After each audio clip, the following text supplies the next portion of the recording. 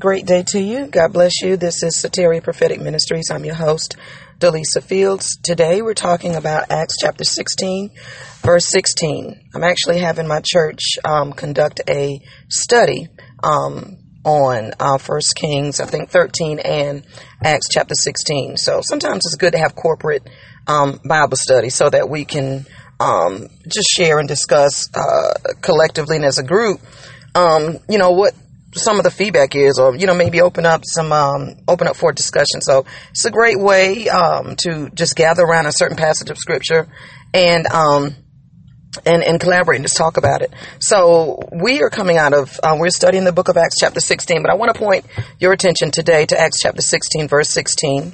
And the Bible says, "Now it happened, as we went to prayer, that a certain slave girl possessed with the spirit of divination met us, who brought her masters much profit by fortune telling. This girl followed Paul and us, and cried out, saying, These men are the servants of the Most High God, who proclaim to us the way of salvation." This girl followed Paul, and she did this, verse 18, for many days. But Paul, greatly annoyed, turned and said to the spirit, "I command you in the name of Jesus Christ to come out of her." And he came out that very hour. Some of you have probably personally experienced something like this in terms of demonic manifestations, spirits crying out. And this is why it's essentially important to be filled with the Holy Spirit, because not everything crying out in your midst is crying out for Jesus. We even found that when Jesus was in the synagogue, demons cried out, "What have you doing here? Why have you come to torment us before the time?" So, don't assume that just because somebody is, having an ecstatic reaction, that this person is truly, caught up in the things of God. That's not always the case. So you want to be very mindful of that. Okay.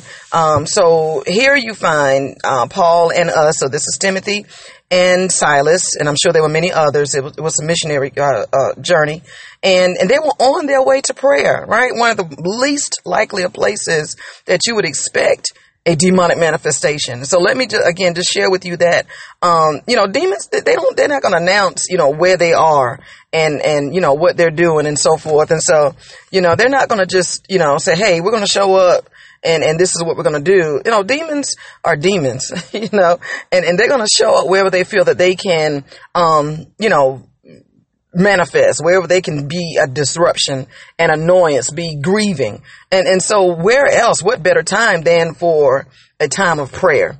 So again, I don't want you to, be moved by the fact that, or I guess I don't want you to be deceived by the fact that demons can't show up in church. People say that all the time. You would think the church is the safest place on the earth.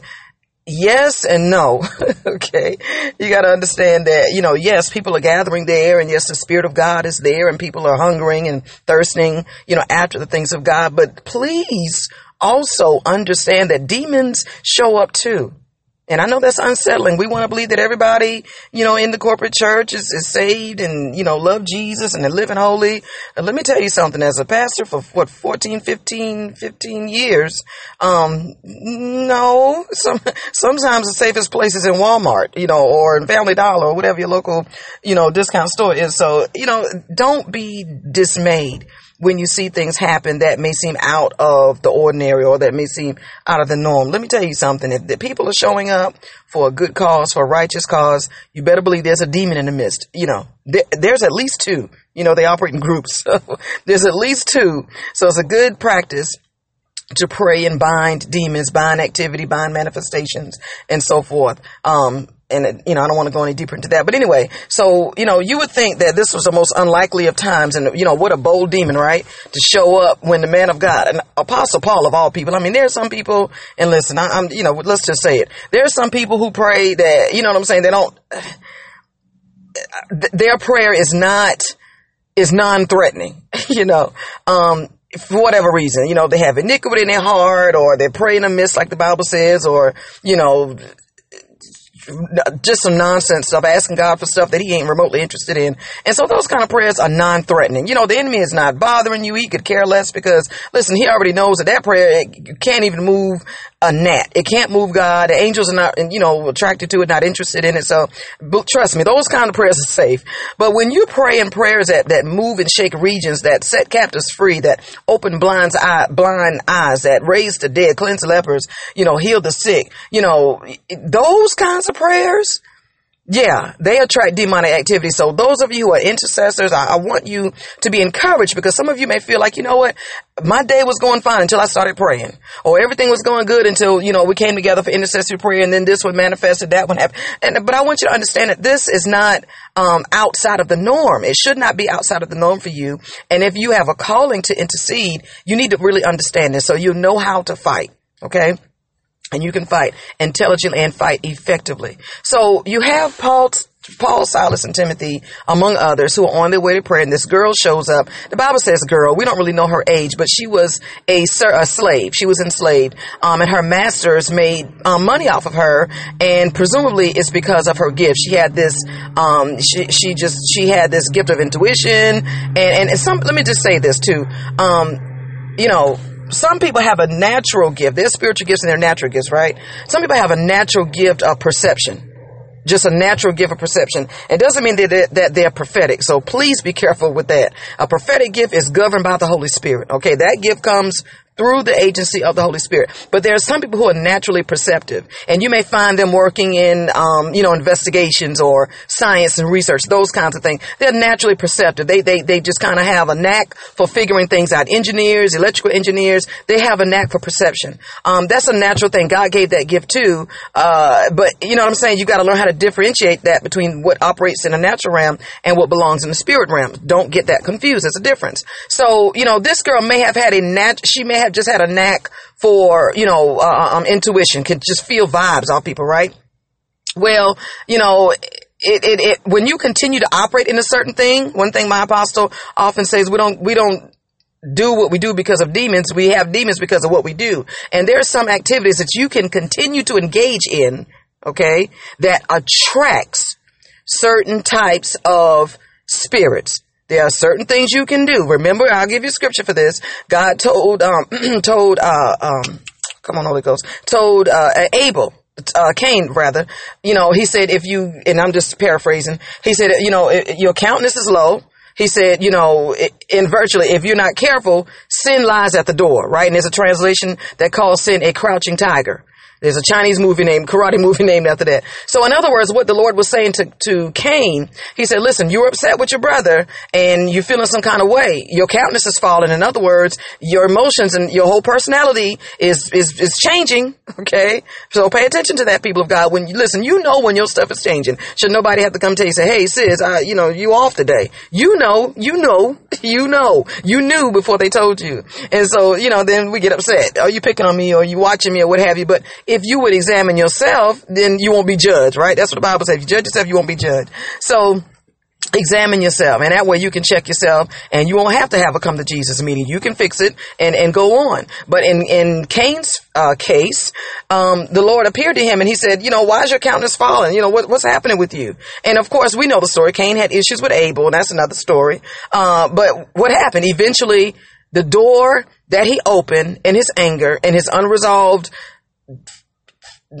feelings opened the door for murder, lying, the whole 9 yards, right? So, again, there are certain things that you do. You don't do it because you have a demon. There are things that you can do to attract, right? The Bible says how these spirits, walking to and fro. The Lord asked Satan, where you going? Walking to and fro, up and down in it, right? Another scripture says how the enemy is seeking whom he may devour. So demons are always seeking. When they cast out in dry places, they come back. They're looking. And so if you are engaging in a certain type of behavior that is conducive for demons to habitate and cohabitate, you're going to have company. Okay? There's a TV show back in the 70s called Three's Company. Or Three's a Company or something like that. Anyway, you're going to have some company. So this girl, I believe, as a slave girl, had some gifts, demons connected to it, and her masters used it for gain. Now, what happened was, and we had some colorful conversation with some of my church members last night about it, is of all the people that this girl was attracted to, she was attracted to the apostolic movement. She was attracted to the prayer movement. Okay, and that, listen, some of you are wondering why you're under attack and why things are, different people come against you. Please understand what the scriptures are revealing to you. Please search the scriptures. Okay, search the scriptures, because there are many things that some of you are battling with and you don't understand what the root of the battle is. You don't even understand in some cases how to fight it. People look at me at work and community and they're like, how do you always smile? You always so, and please don't get me twisted. I have issues and battles, that you know not of, but I've learned and am learning and will always be a lifetime learner. I've learned how to fight the good fight of faith. I learned how to trust God. And I told you this in my podcast on the Lion Prophet. I've learned through a lot of suffering. Listen, suffering will teach you. But I've learned how to just stand still and wait on God. Not every action warrants a response.